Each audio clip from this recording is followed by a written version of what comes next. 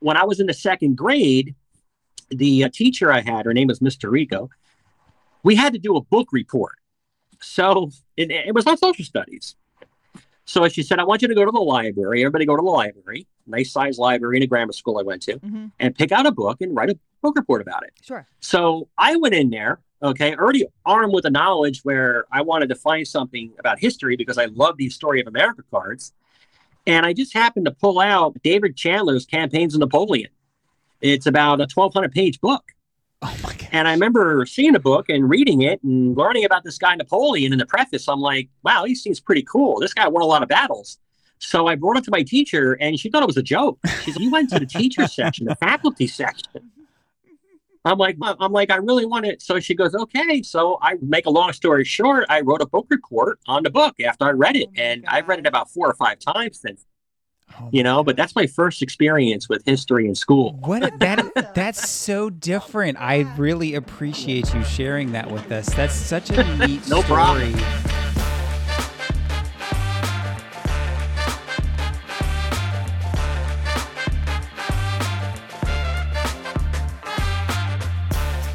Welcome to Talk with History. I'm your host, Scott, here with my wife and historian, Jen. Hello. On this podcast, we give you insights to our history-inspired world travels, YouTube channel journey, and examine history through deeper conversations with the curious, the explorers, and the history lovers out there. Now, today we have a guest. We haven't had anybody in a little while. So today we are joined by Eddie, the host of History Unlimited account on Instagram and other places. Welcome, Eddie. Thank you, Scott and Jen. I really appreciate the invite tonight and look forward to our discussion. Yeah, thank you. Thank you so much. Now, before we get into chatting with Eddie, I want to ask any of our listeners or our watchers on YouTube, before we get into the main topic, I want to ask for some reviews on Apple Podcasts or Spotify. We are trying to grow the podcast, and these reviews really do help us get discovered. And remember, we still have our goal of defeating the History Channel as the top destination for all things history. I'm coming for you, History Channel. Doesn't everybody? I'm coming for you. Bring history back. So today we are joined by Eddie, who many of you may know as the brains behind the very popular Instagram account History Unlimited. Eddie also runs an account on Facebook and TikTok and is a military historian and firefighter with degrees in both history and fire science. A fellow Navy veteran, Eddie is also a current Navy parent.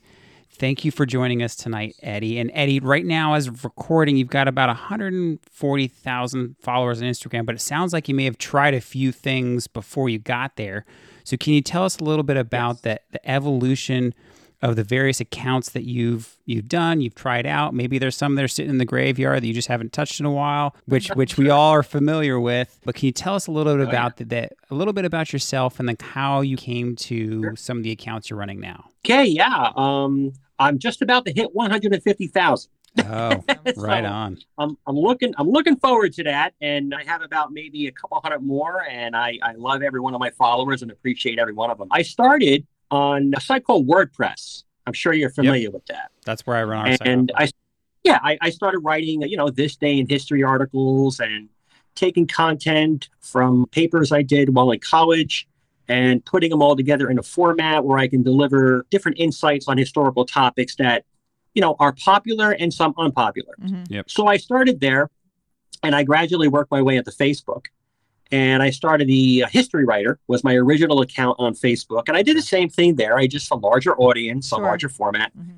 And after a while, I started to get involved in TikTok. It was very funny how I got involved in TikTok. My daughter, who turns 18 in 2 days. Oh, wow. Happy birthday. She had a Musical.ly account. And Musical.ly was the precursor to TikTok, obviously, owned by the same company, ByteDance. So I wanted to try it out and say, you know what? She wasn't using the account anymore. She made a new one. So let me take this account and, go on and take a look at the videos. I heard TikTok is pretty cool. Mm-hmm. And I happened to go on around the anniversary of September 11th in 2019. I went on a video that showed the South Tower collapsing. Yeah. Okay. And I just happened to mention on there that I am a firefighter and was a first responder to the World Trade Center. Yes, because you after 9/11. You searched for survivors after. Oh, wow. Yes. Yeah. Yes. Mm-hmm. Yes, I did. I did it for 4 days and 5 nights, I think it was. Yeah, 5 nights. So I was there in rescue and recovery in the days after 9/11, and I made a comment on one of the videos, and the comment immediately, like comments on all videos that are viral, went viral itself. And all of a sudden I started getting followers on this page.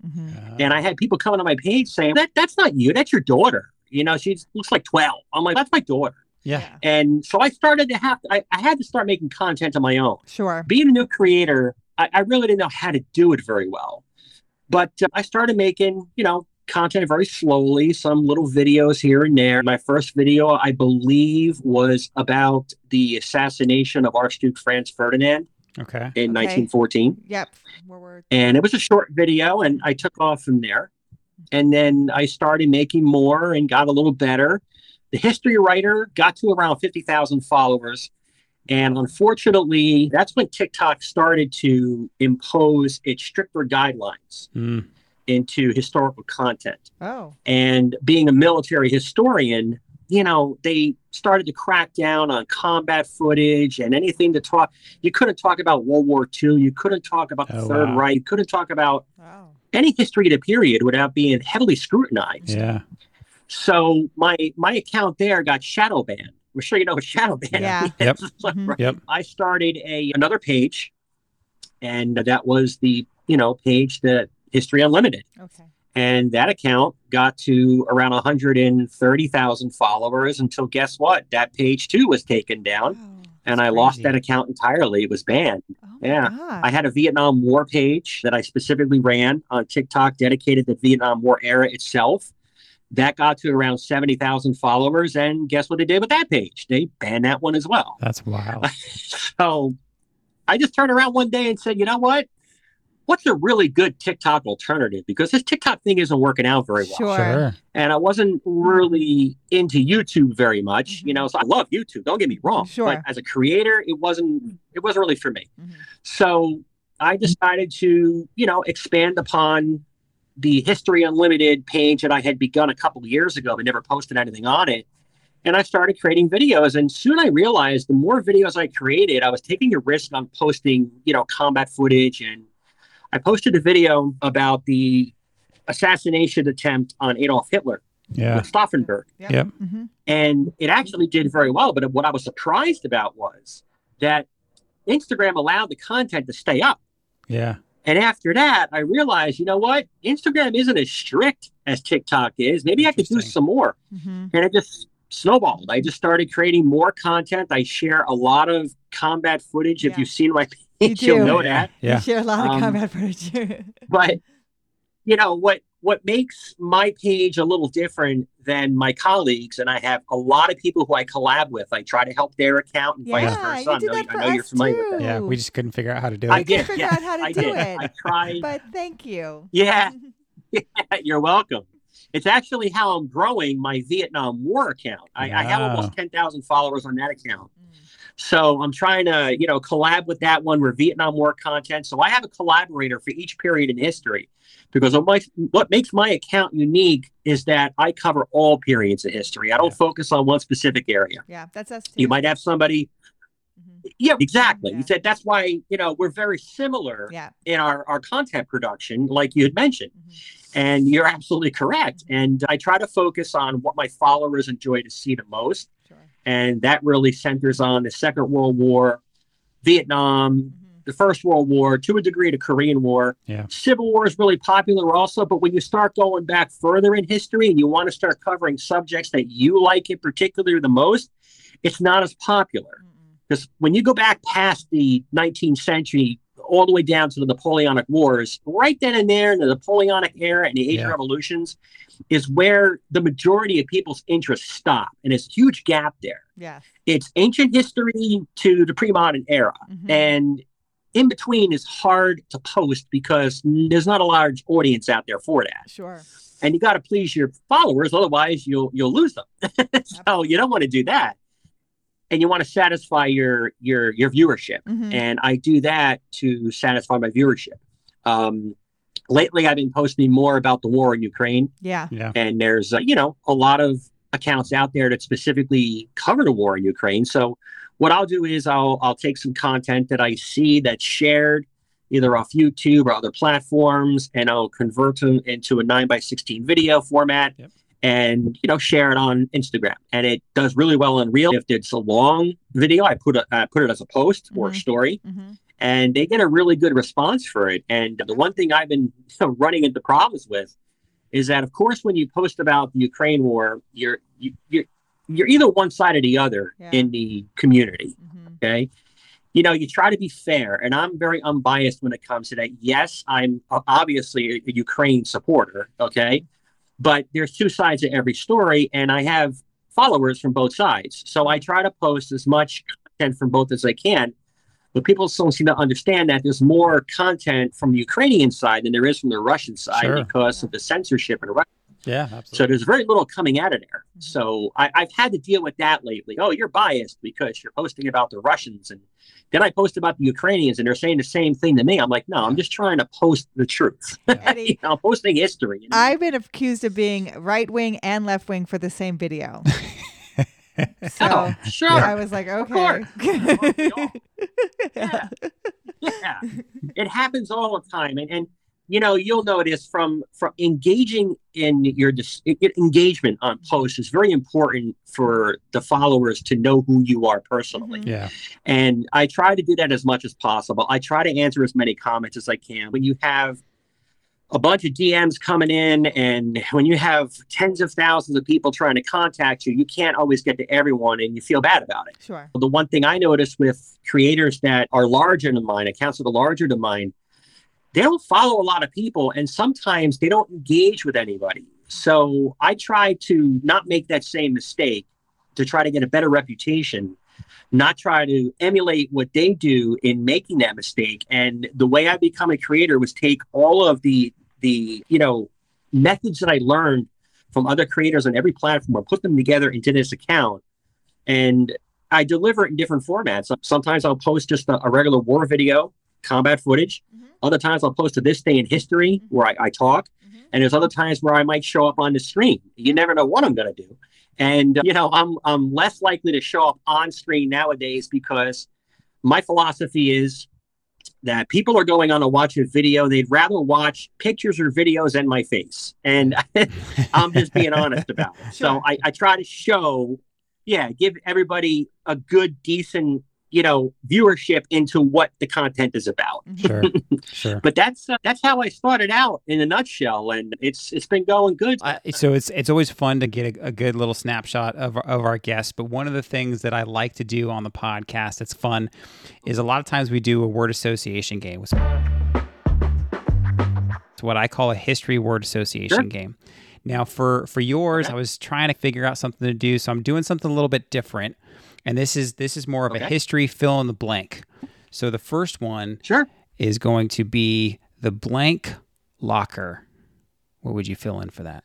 Oh, the Hurt Locker. There you go. Okay, so the Hurt Locker. So now the next one will be all blank on the blank front. All quiet on the Western Front. All right, I think you're probably sensing the theme here. This one is the blank line. The thin red line. All right. Next one is blank now. Oh, I love this one. Apocalypse Now. There we go. Yeah, we'll get to chat about some of these. I got two more here. All right, this one's a little trickier. The blank on the blank. Yeah, this blank. one is trickier. Yeah, this one's a little harder. This is where Jen got hung I up. will admit I did not get this one. Yeah. Wow, this one's tough. This one's a little bit harder. Usually because people don't usually say the at the beginning. Yeah, of this. and I was bummed because I love this movie. This one is going to get me. I'm sure it will. Yeah, so I'll on this one. I'll give you the hints on this one. And again, Jen didn't get this one either. This one's the bridge on the River Kwai.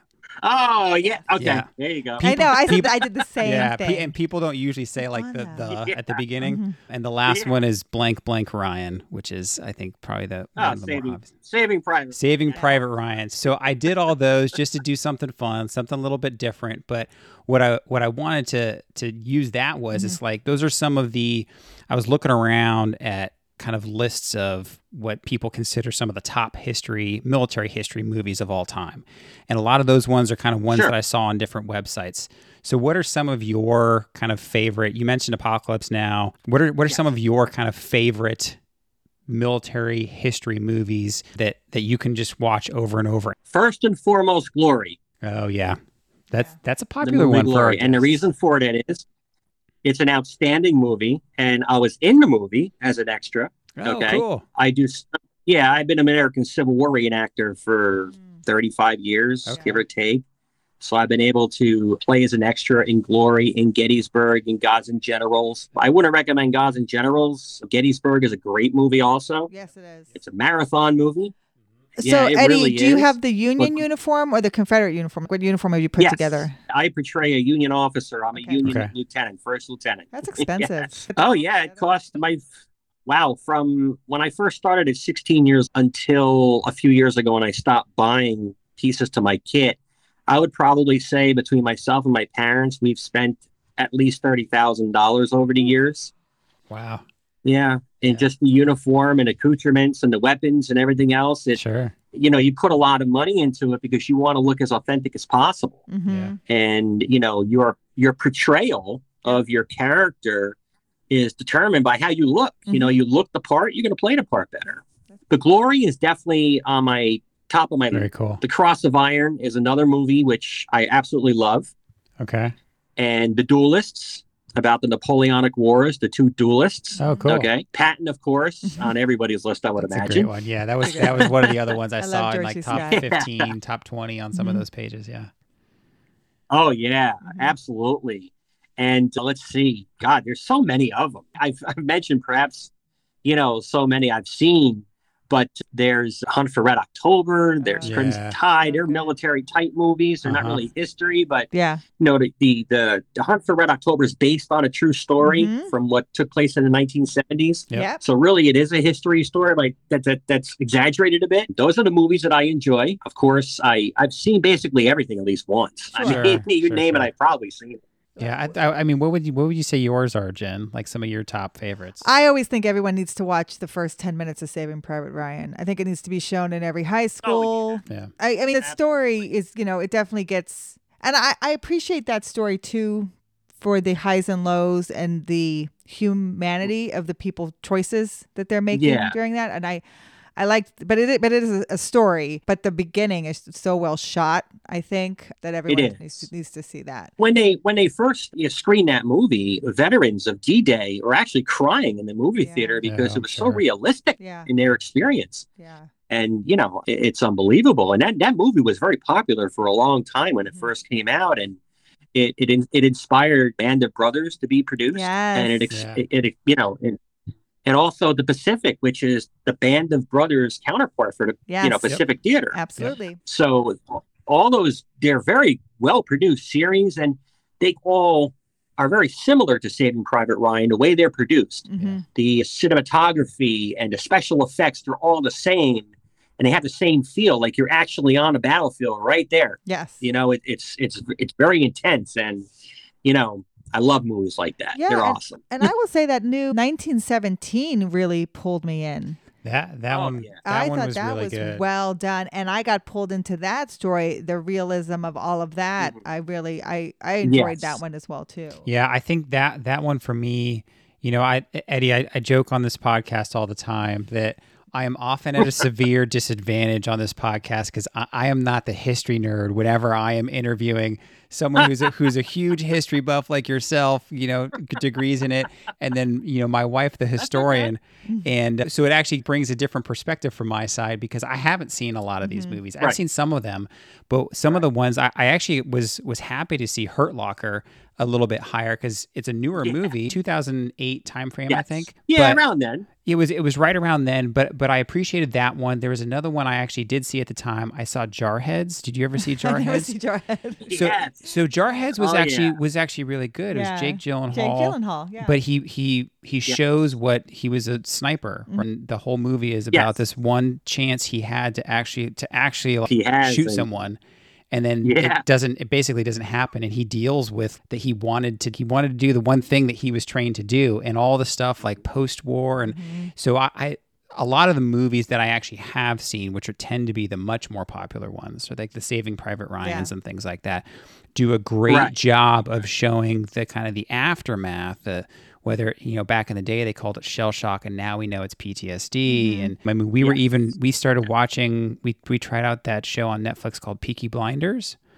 In Peaky Blinders, so and one of the characters in there, it's just after World War One, and one of the characters in there has what we would know now of like severe PTSD. Is what I think he's what ends up being one of the Peaky Blinders. But somebody just said Black Hawk Down. I actually love Black Hawk Down too, Jake. I'm a Black Hawk pilot.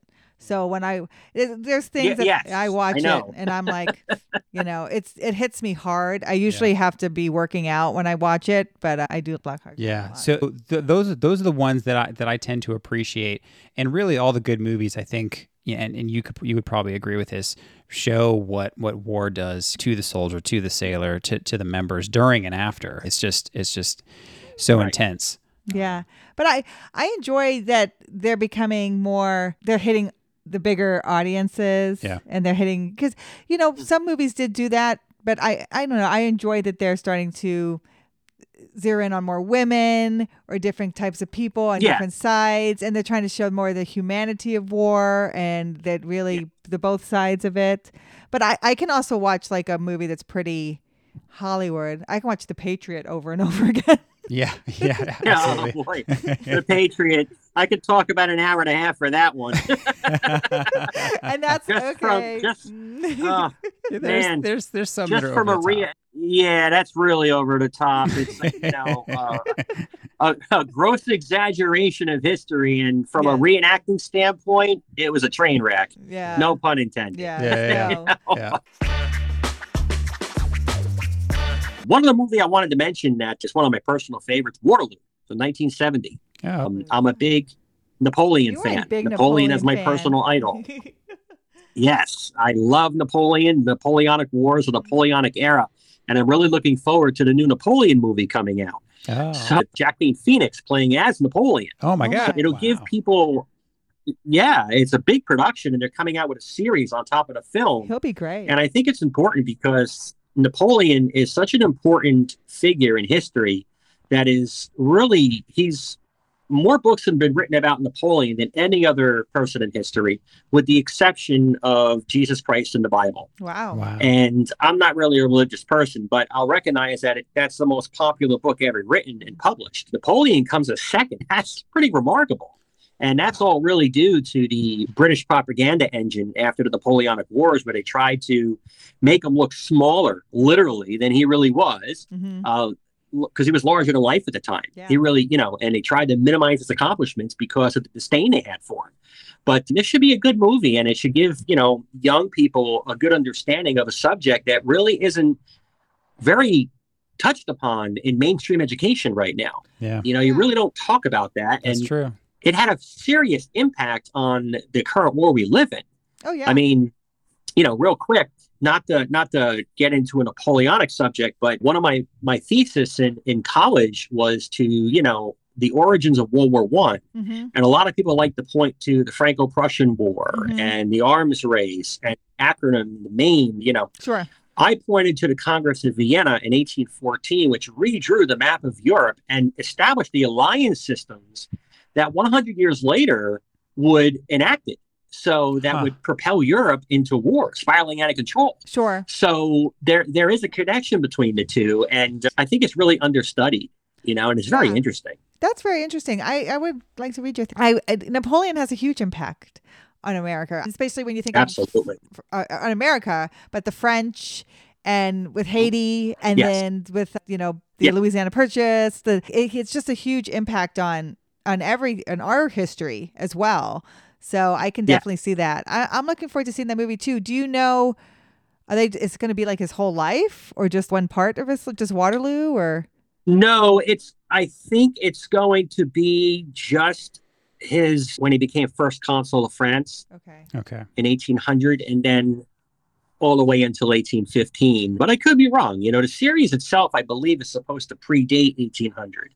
So it's probably going to start its career out in 1792, okay, and then work its way up through the French Revolutionary Wars. Sure. And then it'll probably stop at where the movie takes over. So they're doing it in reverse, but Sure. it should be interesting to see how they present it. Yeah. But since you mentioned Napoleon and American history, the two are very much intertwined. Mhm. And the United States was Napoleon's only international ally during the Coalition Wars. And one of the least known facts about the War of 1812, okay, is that the War of 1812 and Napoleon's campaign of 1812 in Russia Mhm. were linked because President Madison Mhm. and also Napoleon had a secret cabal where they communicated to the timetable of the declaration of war against Great Britain and a declaration of war against Russia. And it all happened in June. And they were very close to getting it within the day, which is remarkable for the Wow. communications of the time period. Absolutely. Yeah. But they only discovered this they only discovered this in the early 20th century. Wow. And they were secret letters that were sent between the two. And it's really not in history books. And they're only starting to come out right now when there's a book written about the War of 1812. They'll mention it like in a chapter or whatever. Sure. But it's very misunderstood, That's a forgotten war. We cover the War of 1812 a lot Oh, because we lived in Erie, Pennsylvania, and Oliver Hazard Perry and the war, Yeah. the Battle of Lake Erie was such a huge part of where we lived. So you have to know about the War of 1812. But that's a forgotten war. People don't know much about that war and the battles around that war. People will, when you talk about the burning of D.C., they'll be like, oh, yeah, I remember that. Or if you talk about, the Yeah. Star Spangled Banner, they'll be like, oh, okay, yeah, I remember. But yeah. really talking about the war and the battles and the naval history and stuff, that's It's- one that it's does very- need more attention. Yeah, that whole time period. Hmm. The establishment of the Young Republic with George Washington as the first president. No time in our history has our nation been in such peril than his two presidents, his two terms. Mhm. The French Revolution, that was a major event in the world at the time. Yeah, And it could have drawn the United States into conflict with either side sure. and crippled the republic. It's amazing what he was able to accomplish. But yeah, I mean, there's, you said you lived in Pennsylvania and I live in New Jersey. Okay. So we're right across, they call New Jersey the crossroads of the American Revolution for Sure. a reason. Yeah. It's Yeah. all around you. Yes, It's everywhere. absolutely. When you're living among history, you tend to enjoy it a whole lot more. I totally agree. Yeah, that's interesting. And I think this is a good segue into one of the next questions that I like to ask our guests. I often tend to ask, what's the first historical event that you remember? But since we're talking about Napoleon, something that we may or may not learn in school, I'll kind of broaden that into, what's one of the first things you may remember learning about history in school, or, a historical event. So what's something like that from earlier in your childhood that just sticks out in your mind, from your youth when it comes to history? The very first thing I remember when I was able to watch TV at the age of 5 years old was the end of the Vietnam War in 1975. Wow. I remember the videos of the helicopters on the roof of the U.S. Embassy and the Oh, people yeah. evacuating. I was able to, have those memories. But my first experience actually is pretty funny.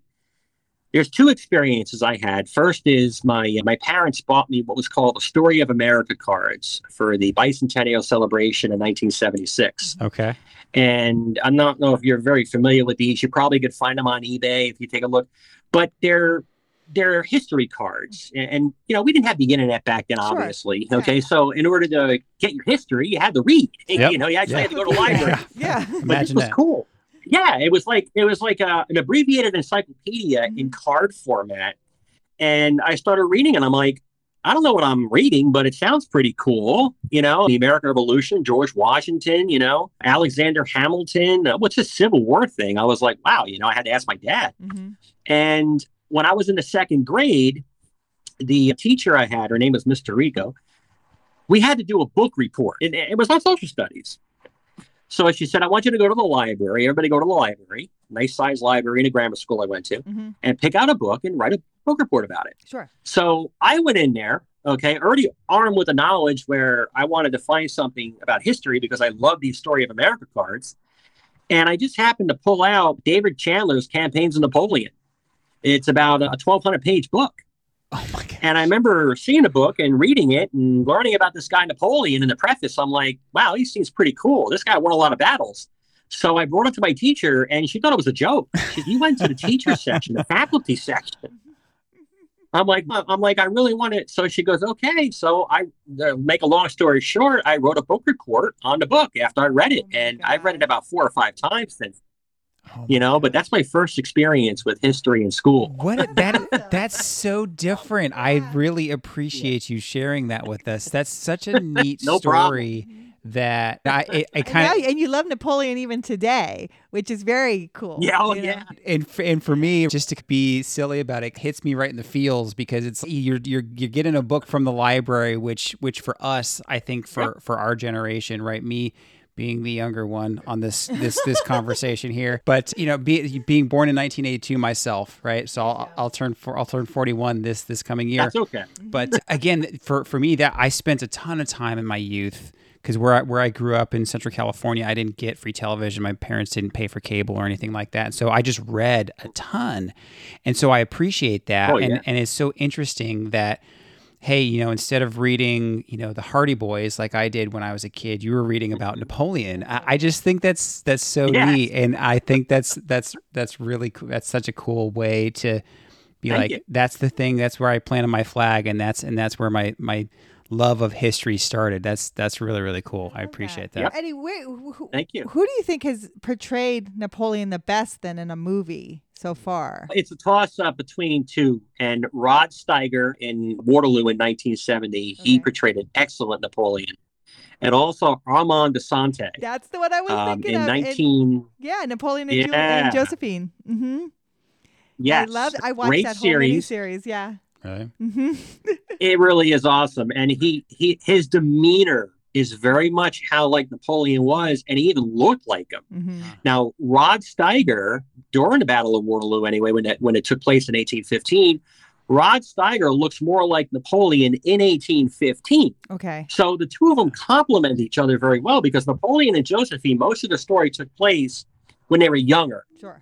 With Waterloo, it's when Napoleon was already in his late 40s. Those are two great actors, and I think Joaquin Phoenix is going to be a great Napoleon because he looks like him. He's an amazing actor. He can embody anybody. He really is. He's so versatile. And I think he's going to be an excellent Napoleon. Yeah.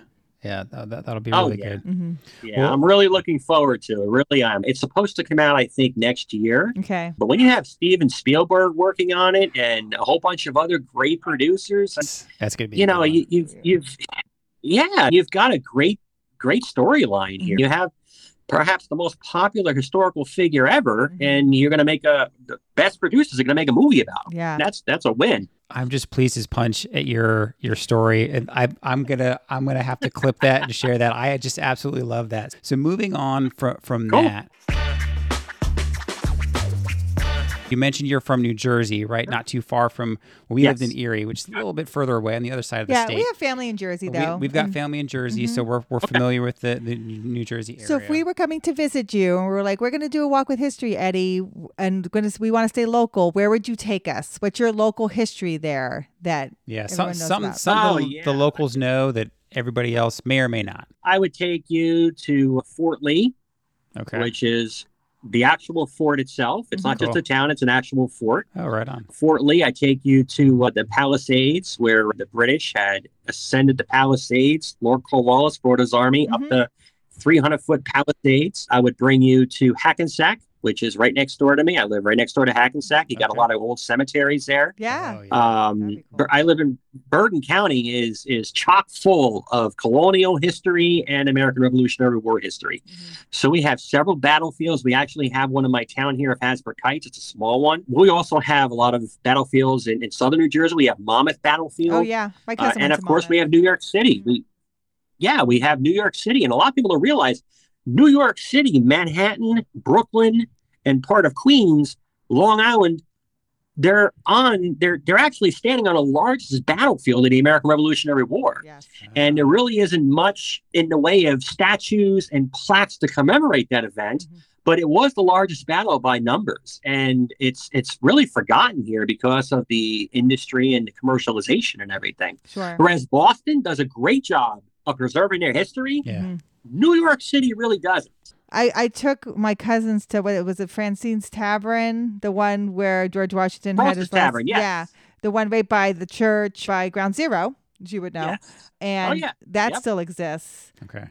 You didn't go. Yes.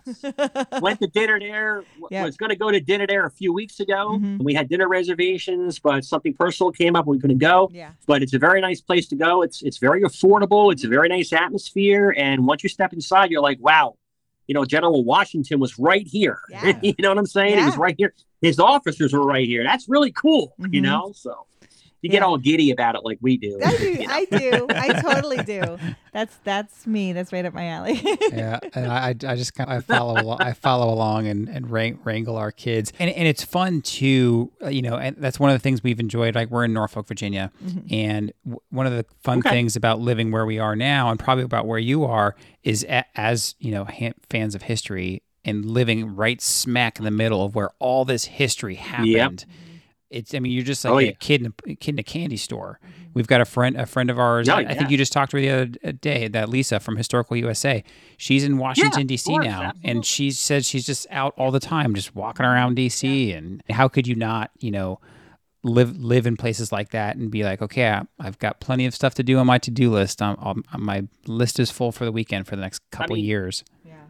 Down in Virginia, and you'll notice down in Virginia, you got the American Civil War. You got the American Revolution. Yeah. You have everything right there. Yeah, we have colonial. Yeah. We have what do they call it? The historic triangle. So we have Williamsburg, Jamestown, and Yorktown, right? So the historic triangle is here. Yeah, they're all great places to visit. I've been there at least once. It's so great. We have year-long passes to Williamsburg. Yeah. Like we're down there all the time. I'm like a kid in a candy store when we go there. It's really a good time. I got a cool Williamsburg story if you got a few seconds here. Absolutely. So I went to Williamsburg. The first time I went to Williamsburg when I was it was like, I think 1982. Mm-hmm. Matter of fact, the same year you were born. And that was my first time. And when I went back the second time in 1990, when I was a teenager, I remember walking through the Williamsburg Cemetery. Yeah. And you talk about older graves, okay? There was this one above ground crypt. The woman had died, I believe, in the 1760s, and she had died while giving birth, which was very common in the 18th century, as you know. And inside the crypt itself, on the inscription, it said, I forgot the lady's name, unfortunately, but it said mother and baby. So the two of them were actually in there, and there was a crack in the crypt itself, the above ground crypt, and you could actually see inside. Wow. Now, you couldn't see a box because over the course of time, wood decays, but you did see something in there. And I was pretty spooked out by it, but also thought it was pretty cool. Yeah. I'm like, wow, because I love going to cemeteries at night. And I'm all for that. I'm into the ghost hunting and everything like that, and I love looking at the gravestones. I drive my fiance crazy because we go to all different grave sites. Yeah. Oh, yeah. And she plays Pokemon Go, and I play Gravesite. Perfect. That works But out. yeah, that's one of my Williamsburg stories. That's a cool one. So you would love the Williamsburg Ghost Tour then. Have you ever done one? On Halloween, I wanted to do a live on Clinton Road. I'm sure you've heard of Clinton Road before. I don't know. It's considered to be the most haunted road in America. Oh, really? And it's in West Milford, New Jersey, right down the street from where my fiance lives. And it's rumored to be haunted by Native American spirits, by soldiers of the American Revolution, escaped slaves from the Underground Railroad. So there's a lot of history there. And it's really spooky. You go through there. I'm not scared off by things like that very easily. But when you go down there and you drive through those windy roads at night, it's pretty cool. And for a live session, I really want to do it this year. I didn't get a chance to do it last year, but it should be pretty cool when I do. That'd be neat. That would be neat. My friend was going to come on this, but I don't see her on here. She has a great ghost story from Gettysburg, and they saw two.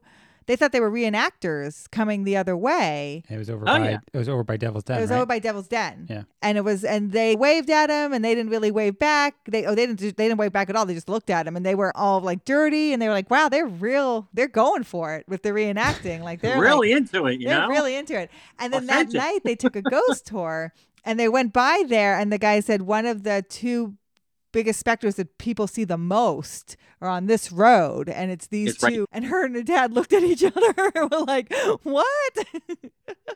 Wow. Yeah, I know, right? I've done a ghost tour in Gettysburg. Those are cool too. I like the Gettysburg ones because I learned a ton of stuff. They are. I've been to Gettysburg. No kidding. At least 70 or 80 times. Wow. From reenactments. Sure. But my favorite Gettysburg ghost story, real quick, is the ghost story where I was actually the ghost. And we were down there for the filming of the movie Gettysburg. And, reenactors, we're funny people. We like to dress up in our uniforms, even though we're not reenacting. We go out to dinner and everything. We go to bars and all that. Well, I just happened to go out into the National Cemetery out there and was walking around. And there was this newlywed couple that was at the hotel we were staying at. And my parents are outside. And I come walking out of the cemetery. And I'm in my full Union uniform, my sword, my ostrich plumed hat and everything like that. And all of a sudden, the married couple turns around and freaks out. And they ran to the manager and said that they saw a ghost coming out of the cemetery.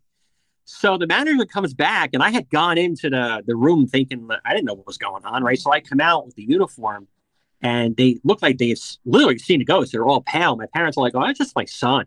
Oh my God, we're going to leave. Yeah, I feel like we could probably keep talking about Napoleon, military movies, or ghosts for the next hour and change. But what's the best place for people to find you? Is it still the Instagram account, or do you have other spots? What's the best place for folks to find you? It's definitely Instagram. It's definitely Instagram. That's my principal social media platform, right? It's History Unlimited. Yep. And also the Vietnam War 3.0. Those are my two accounts on Instagram that I personally run. Yeah. All right. Right on. Thank you so much for joining us. And for anybody listening or watching. Thank you. Anybody listening or watching it, if you enjoyed this episode of Talk with History, then you'll probably enjoy some of our past episodes where we interview other well-known history hosts like Eddie tonight. We've interviewed hosts like JD of the History Underground, Matt of the Mr. Beat History Channel, or Chris from Whitdock's YouTube Cemetery Tours. They all have some great stories to tell, as we talked about tonight.